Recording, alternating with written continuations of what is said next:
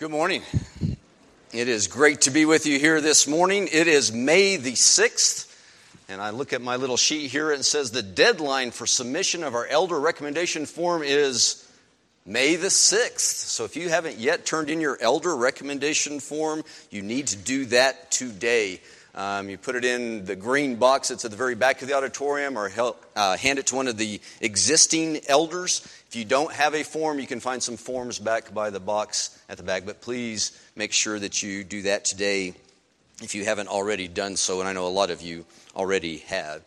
I want to ask all the Journeyland kids to come up to the front, and some Journeyland Wranglers perhaps would come along with them and help us out. So if you're in Journeyland, come up to the front. We're going to do your memory verse here in front of everybody this morning. Don't be bashful. Come on up to the front.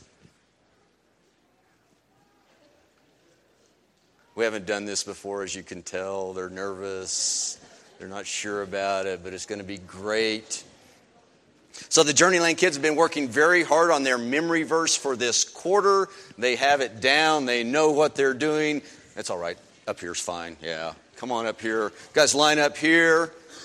They want to share their memory verse with all of you so that you can know what they've been working on this quarter as they study Jesus Christ. So you guys ready?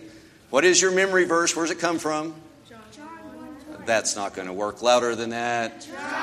John 1, which says, "In the beginning was the Word, and the Word was God, and the Word was God."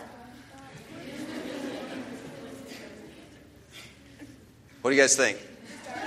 Let's start it over again. Let's do it one more time. Do it one more time for them. In the beginning.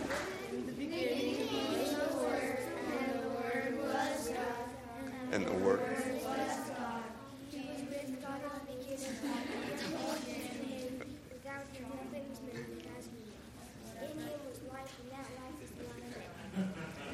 Very good. Thank you. Okay, you guys can go sit down now unless one of you wants to preach. No volunteers. Well, this morning we are going to be back in the book of Romans, and this time our time in Romans is going to look a little bit different from our previous weeks as we've been studying Paul's letter to the church in Rome. And the reason it's going to look a little bit different is because our primary text this morning is a different type of text. It's also going to look a little bit different because it's only 3 verses, 3 fairly short verses in our Bibles that we will be focused on.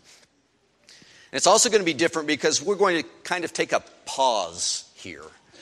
We're going to take a pause from all of the heavy lifting we've been doing with Paul's theology, and we're going to do exactly what Paul does at the end of chapter 11. We're going to pause for worship and praise. But to get us started, we're going to have a pop quiz. So make sure you pull out your outline. You can find the quiz questions on there. It's just 110 questions. It's over the first 11 chapters of Romans. It won't take us but like 2 hours to do it. And I promise to grade on a curve. So get ready. No, really, it's just 2 questions. It's multiple choice. And I'm pretty confident that everybody's going to get an A on this quiz. So question number 1. What is theology? Is it A, the study of the Holy Spirit? Is it B, the study of God? Is it C, the study of end times? Or is it D, a word preachers use to try to sound smart? So mark your answer for question number 1. Okay, ready for question number 2? What is doxology? Is it A, the study of the church? Is it B, the study of the mission of the church? Is it C, an expression of praise to God?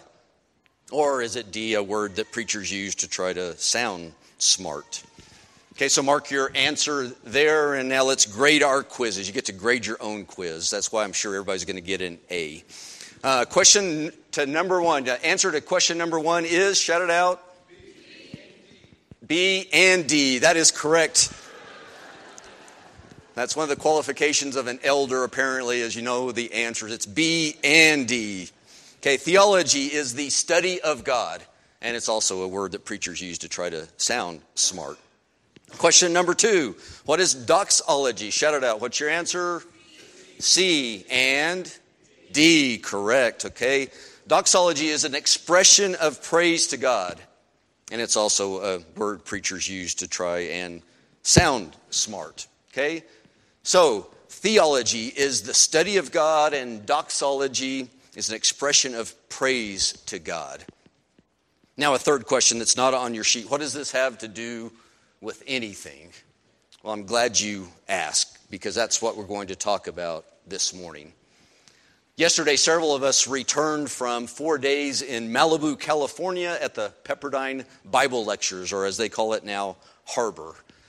I want you to know that those 4 days were really rough on me as I was overlooking the Pacific Ocean in Malibu, California, but those are the kind of sacrifices I'm willing to make for you guys, so I hope you appreciate that. And when you're at the lectures, one of the things, there's lots of different classes, but every day there are several keynote lectures. And at each keynote lecture, there is theology and doxology. There's preaching and teaching, and that comes from God's Word, and there are gifted theologians who are doing that. And there's also time of worship and time of praise, time of doxology. That's led by gifted doxologists, which I'm pretty sure isn't a word, but we're going to use it anyway. Most people might call them worship leaders. And as we're in those keynote gatherings and theology and doxology is going on, it's really kind of interesting to observe the crowd. So most of the people there are fully engaged with both. They're fully engaged in theology and doxology, the lecture, the sermon, and the songs of praise. But there are a couple of other groups that are there that aren't quite as engaged with both. There are some people there who obviously would like more theology and less doxology. They're the ones who are there. They have their notebooks already open. They have their pen in hand. They're ready to take notes. They have their Bible sitting beside them. They often show up much later than the singing has actually started. And oftentimes they leave before the singing starts again. They are really interested in the theology. And they really wish there was a little less doxology. Those are the head people, right? Those are the thinkers, the analytics. They resonate with theology. They're moved by knowledge and they're moved by reason. Then there's another group of people. Those are the heart people. They kind of tolerate the theology. But as the lesson's going on, they're checking their watches pretty frequently. Their gaze is kind of going around the room. Their eyes sometimes even glaze over during the theology. But once the doxology begins, they come alive again. They're the people who resonate with worship. They're moved by emotion. There's head people and heart people. We know that, right? Many of us are in one camp or the other. Most of us are somewhere in the middle, but we understand how that works. There are head people and there are heart people. So who has it right? The theology fans or the doxology fans? The head people or the heart people? Well, what Paul is going to teach us is that they're both right and they're both wrong. You see, after 11 chapters of focusing primarily on who God is and what God has done through Jesus Christ, after 11 heavy chapters of mostly theology in this letter to the Romans, Paul's now going to do something that may surprise you. Paul's going to, in effect, break out into spontaneous worship. I like to think of Paul sitting there with pen in hand as he writes this letter to the church in Rome. And he's passionately sharing with the Christians there about who God is and what God has done for them. And finally, he just can't take it anymore. See, the reality of that knowledge, the reality of the knowledge of who God is and what God has done for us is just so great that he just has to pause. And he has to worship that same God. And what Paul is teaching us here is that the study of God, the theology, using our heads, should always turn our hearts to praise.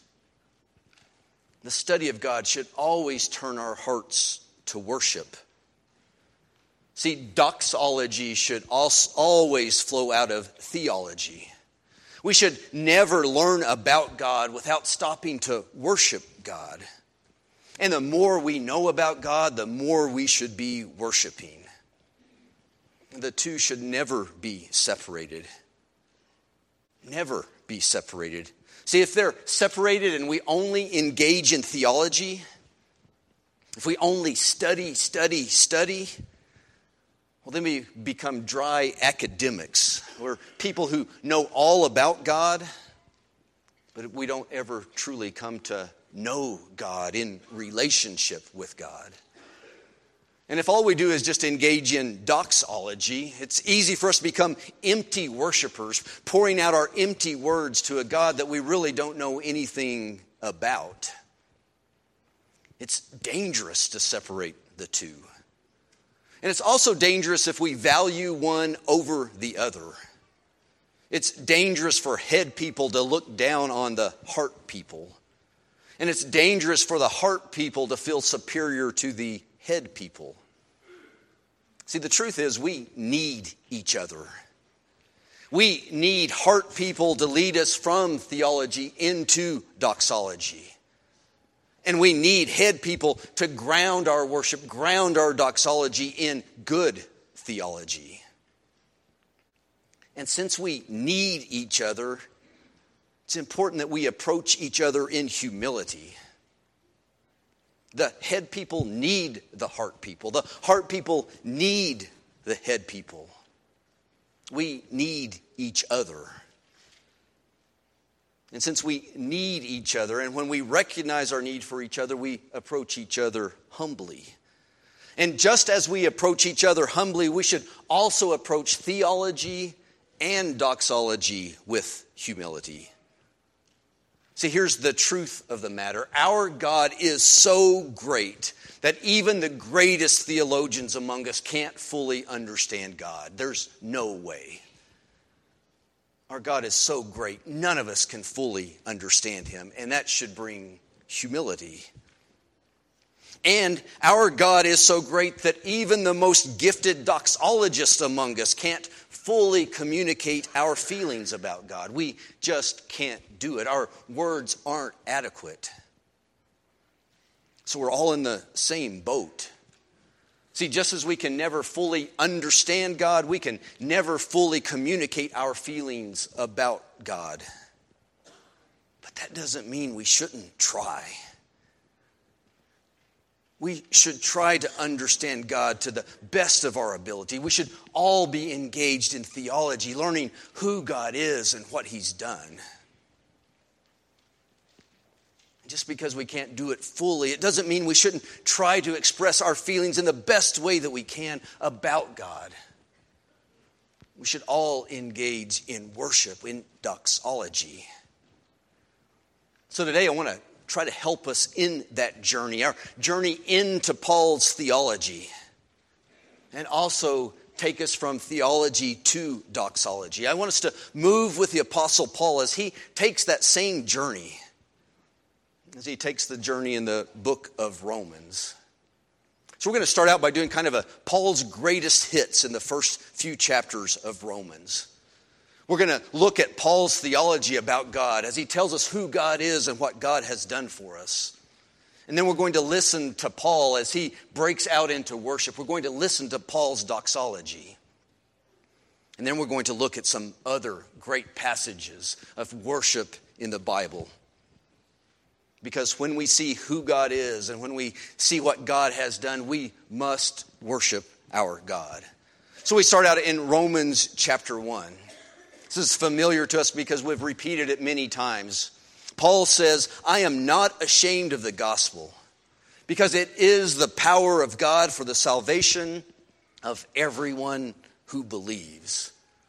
And once more, I want to ask you to repeat that after me as we engage in theology together. So repeat after me. I am not ashamed of the gospel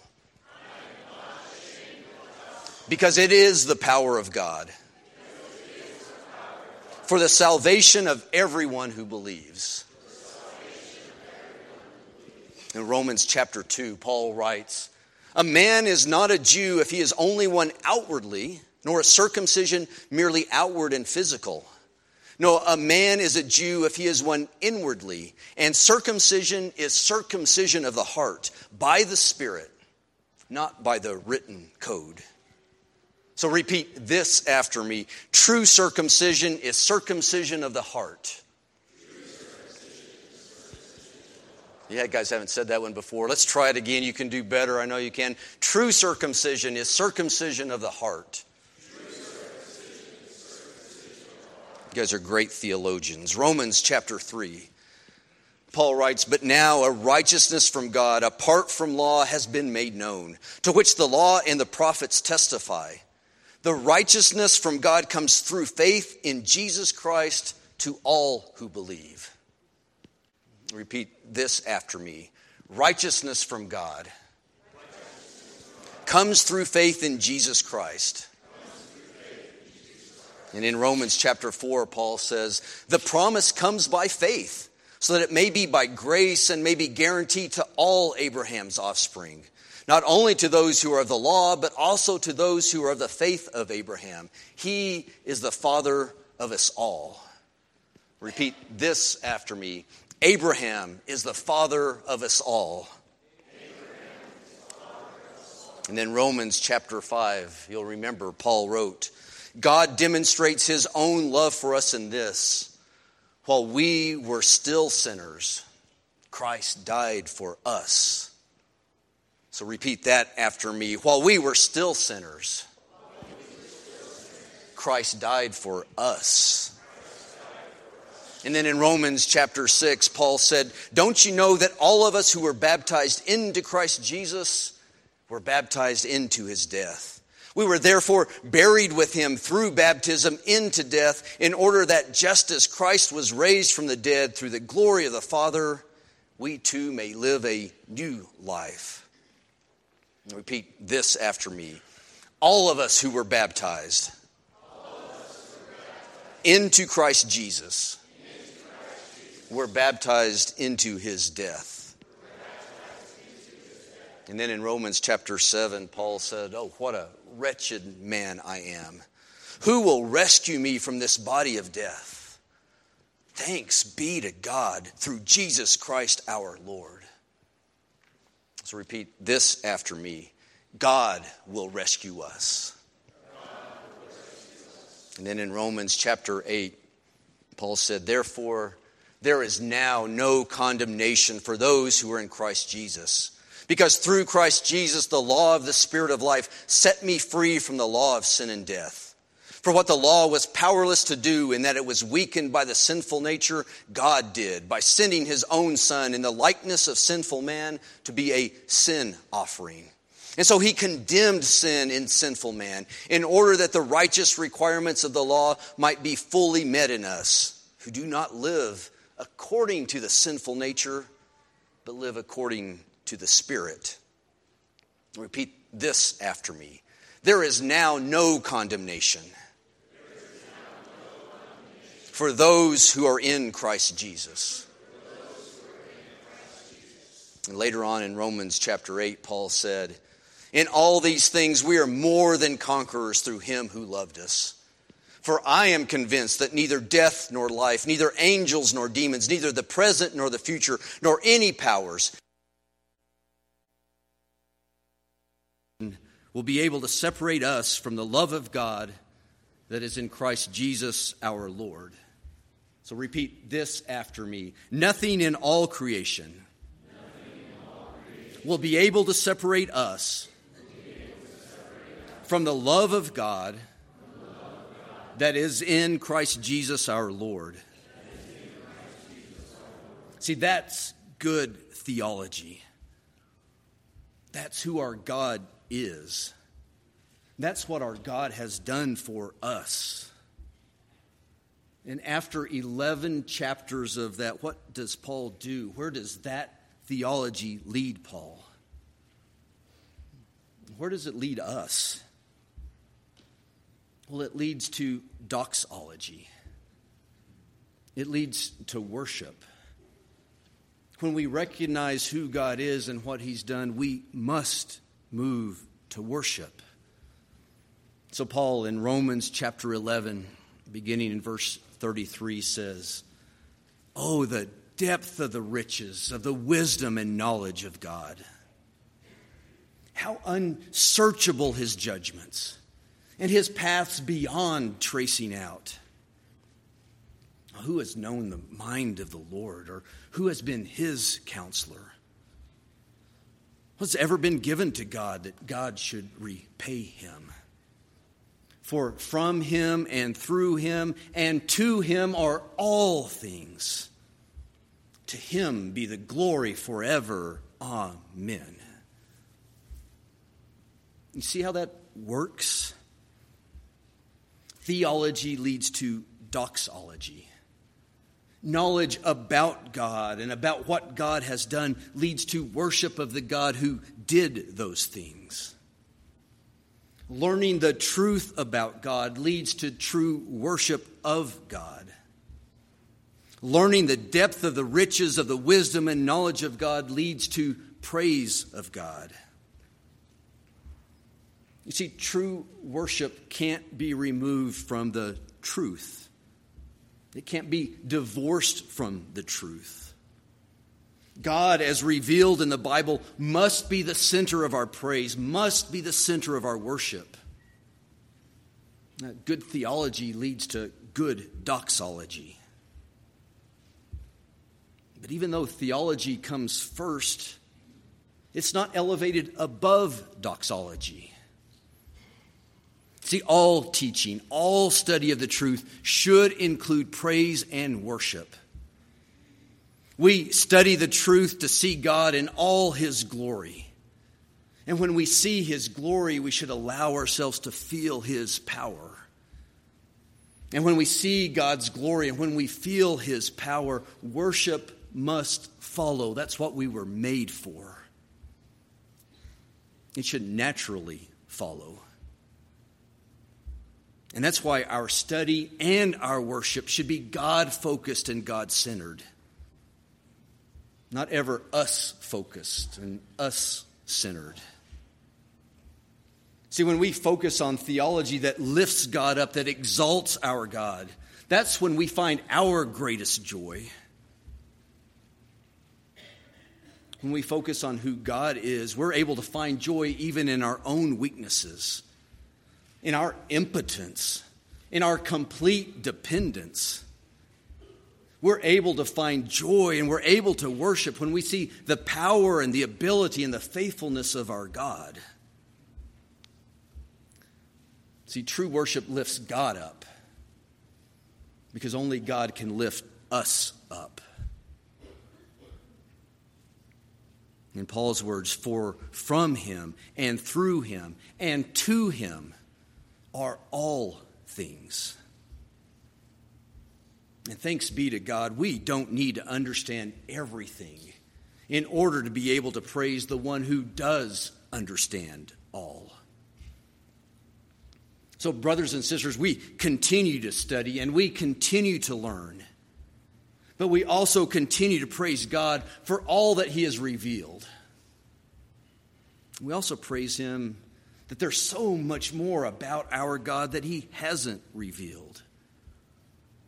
As Paul says, how unsearchable his judgments, and his paths are beyond tracing out. See, we may not be able to understand everything about God, but we're still able to marvel at him. As Paul says, to God be the glory forever. Amen. So, like Paul, we're pausing in our study of God to praise God. Out of Psalm 72. Praise be to the Lord God, the God of Israel, who alone does marvelous deeds. Praise be to his glorious name forever. May the whole earth be filled with his glory. Amen and amen.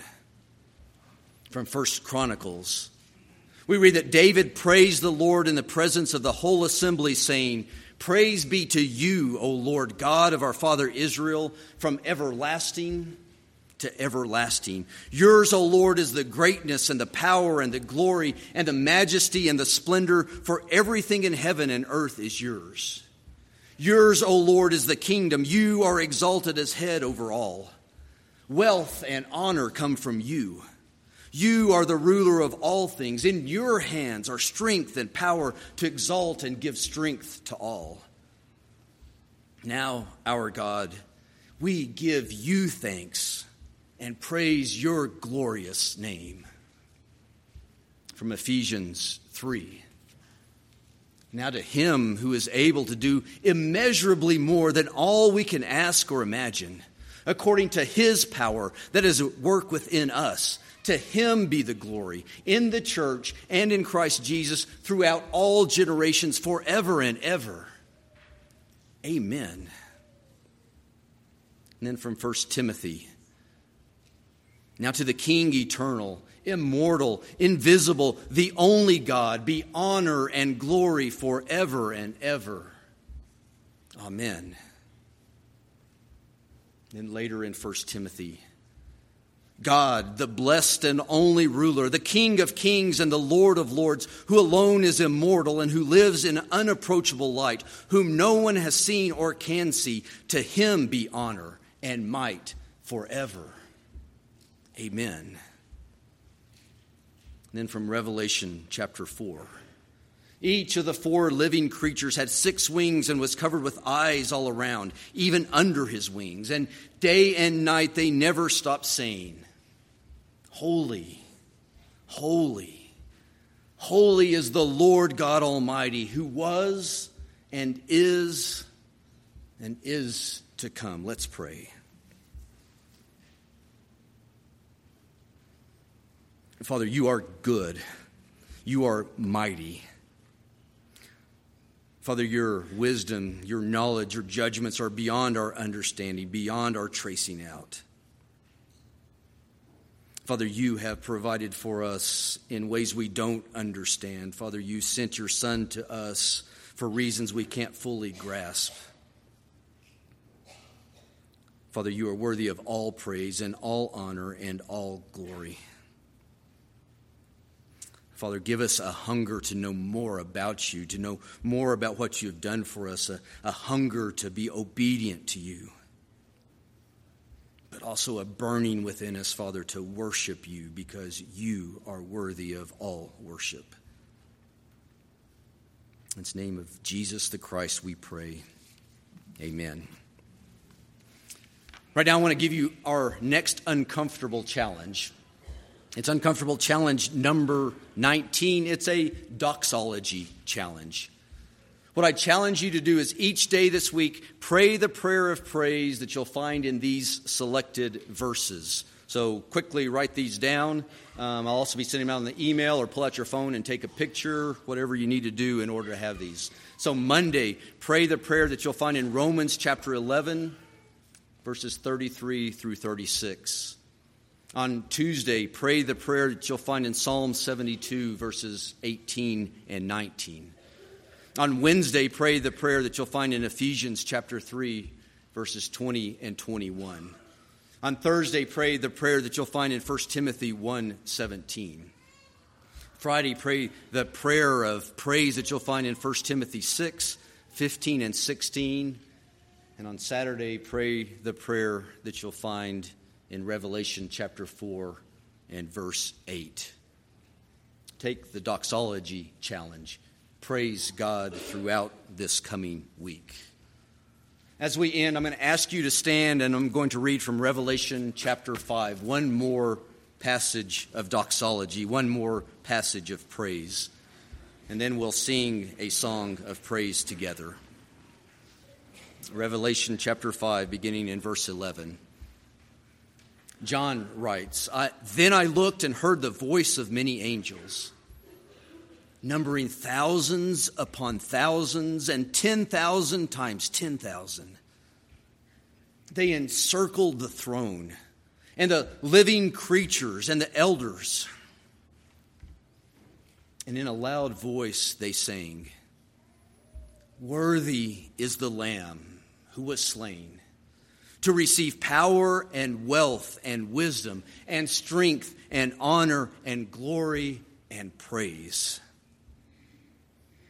Then I heard every creature in heaven and on earth and under the earth and on the sea and all that is in them, singing, to him who sits on the throne and to the Lamb be praise and honor and glory and power forever and ever.